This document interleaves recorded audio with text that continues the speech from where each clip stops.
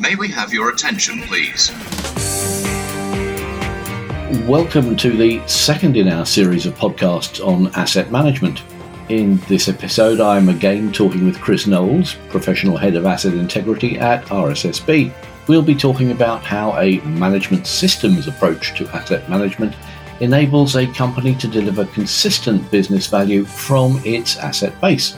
In today's economic climate, with inflation still running at relatively high levels, uncertainty about exactly what the future holds for railway, including both funding and passenger travel profiles, getting the best value you can from your assets will be an ongoing challenge that is vital to continued business success.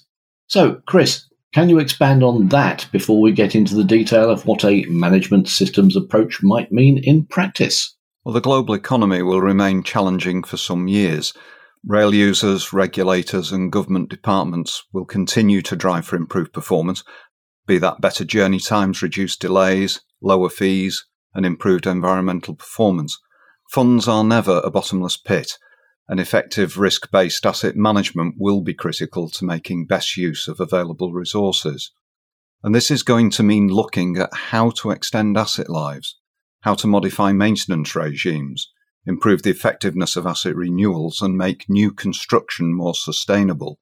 It's the organisations that demonstrate effective risk-based asset management that are most likely to continue to secure investment for renewals and enhancements. And the truth is that effective organisations do these things even when the economy is strong, not just when economic times are challenging. Thank you, Chris. That all sounds fine, but in practice, how do you work out the key elements to include in your asset management approach? Surely this is a vast and complex subject. Well, a reference framework helps, defining what really must be included in an organisation's approach. The how and how much matters too, which we'll come to. So, where would our listeners find a framework that is credible and proven? Many organisations use ISO 55001, the international standard for asset management, as the core of their approach. It sets out requirements for setting up, maintaining and improving a management system for asset management. The focus is on a system that enables the realisation of value from the asset base. But let's be honest, standards are not always the most exciting read, but used well, they have the potential to bring significant improvements. A colleague in a major asset-owning organisation used to use their copy of 55001 to keep their desk level. They didn't see its value, at least not at first. They would later adopt it, ensuring asset management was embedded across the organisation, and this in turn delivered tangible benefits, especially in targeting activity and resources, and securing funding from the board. So, Chris, assuming I've just removed my copy of 55001 from under my own desk, could you unpack it a bit more for us? Well, thinking of our listener, I will avoid a clause-by-clause breakdown. That would need more time and coffee than we have available. It's fair to say the standard follows a typical Deming-style plan, do, check, act approach. It covers key aspects of asset management, ranging from understanding business context and identification of stakeholder needs, defining strategy and adopting risk-based planning, right through to how asset interventions are delivered, whether in-house or outsourced. It specifically addresses change management and the risks and opportunities associated with that change, be they technical, organisational or process-related. And of course, there is a good deal on best use of those resources we mentioned earlier, and making sure we can tell if any of this stuff is actually working for us. Thank you, Chris. You've already mentioned that 55001 has requirements in it, so I presume as a standard it's not just a how-to book. You're right. It is all about the what, not the how. How the organisation chooses to do these things is for them. It is not and does not set out to promote a one-size-fits-all solution. Interesting comment. You've mentioned that the standard deals with the context, but no one company's context is like another. So how should someone go about identifying their own context? Well, as you say, understanding the context of the organisation is important in determining the methods, tools, techniques and analytics to apply in delivering value from the assets. There is generic guidance in some of the related documents, such as ISO 55002, but in truth it needs specialist, experienced people to determine and implement the how, many of whom will already be in the organisation. It needs to fit the organisation, and off-the-shelf vanilla solutions are likely to miss the mark. What would work well for a rolling stock maintenance organisation will be quite different to what is done in a mainline rail infrastructure manager, for example. I understand that, but why would a rail organisation want to adopt ISO 55001? Well, if nothing else, the standard provides a reference framework, a framework which the organisation can use to develop, refine and implement its asset management approach. But it's far more than that. The approaches taken by the organisation in each of the areas set out in 55001 will vary depending on their needs. So care is needed to build on the good practice already in place internally, and to weed out the inconsistencies and weaker approaches and implement pragmatic solutions in areas where there are clear gaps. It's advisable to draw on examples of good practice used elsewhere, but clearly consider whether they would be appropriate in your own organisation. Context, as we said before, is really important. Thank you, Chris. It's fair to say there are a lot of management system standards already out there. Don't you get a sense that there can be standards overload with yet another set of requirements I need to comply with and a whole bunch of new procedures? My advice is to ensure the organisation has one management system which works for the company. It's up to the company to select the standards with which it wishes to align its management system. And the different standards are there for a reason. Their focus is different, be it quality, environment, occupational safety, or, as here, asset management. Choose those which are relevant for your business and build your own management system around them. It's also important to note that the ISO 55001 standard shares many common areas with other standards such as ISO 9001, and for the keen standards lovers, ISO Annex SL ensures common structures and text where relevant are incorporated into such standards. The organisation can and should use this to integrate asset management and other processes. It provides not only a potentially quicker route to implementation, but increased consistency and elimination of duplicated effort.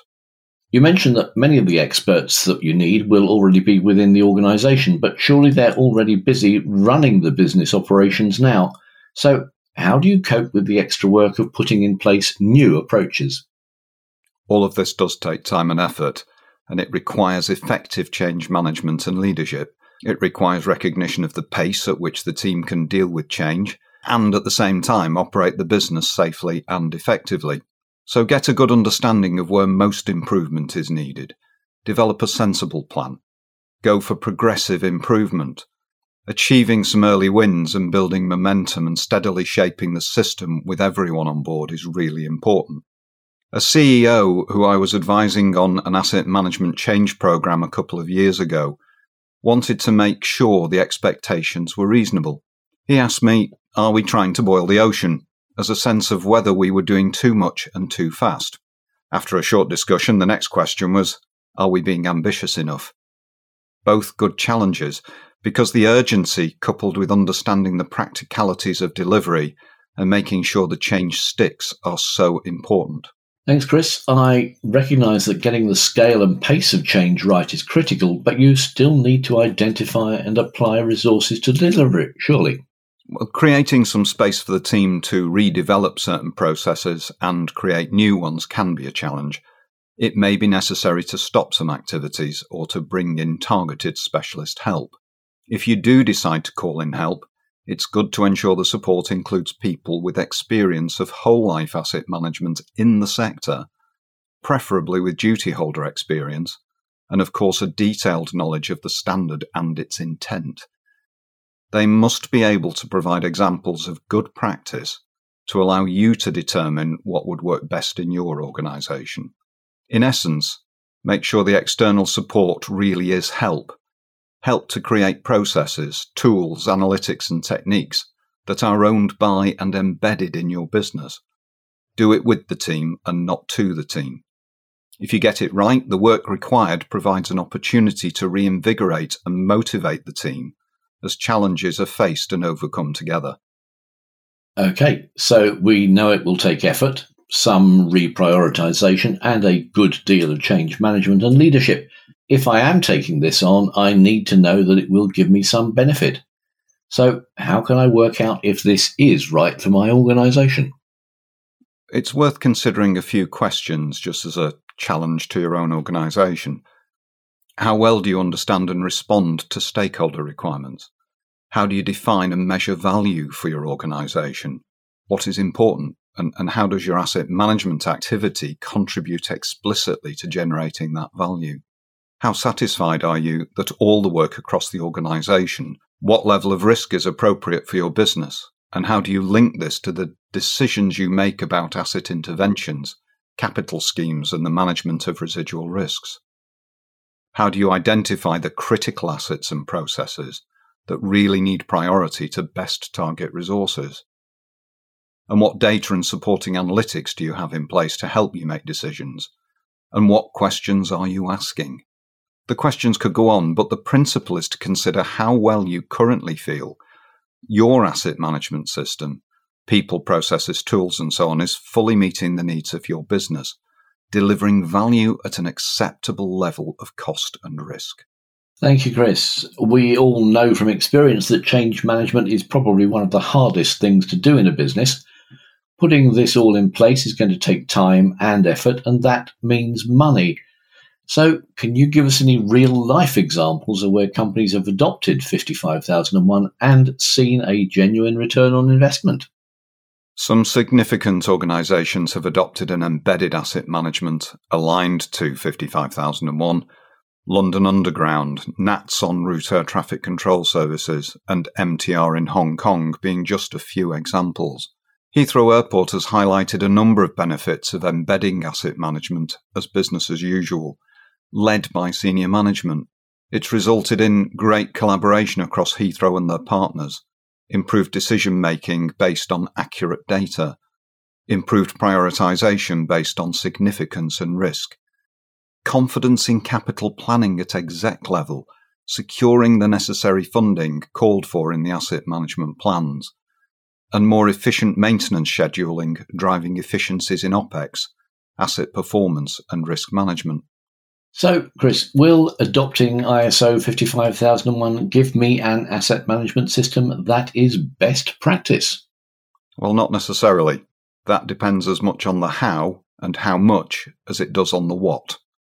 Making sure the requirements of ISO 55001 are built into the approach will give reassurance that the key components of an effective asset management system are in place. Alternatively, using the standard as the basis to review current practices will help to identify where work is required to enhance the current systems.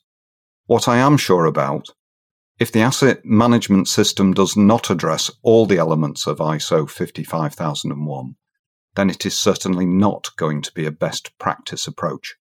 Chris, thank you very much for taking the time to talk through just some of your experience of using ISO 55001 to improve asset management systems and practices, and potentially how to avoid some pitfalls. To our listeners, I hope this has given you some food for thought on how we might all deliver a safer, smarter railway.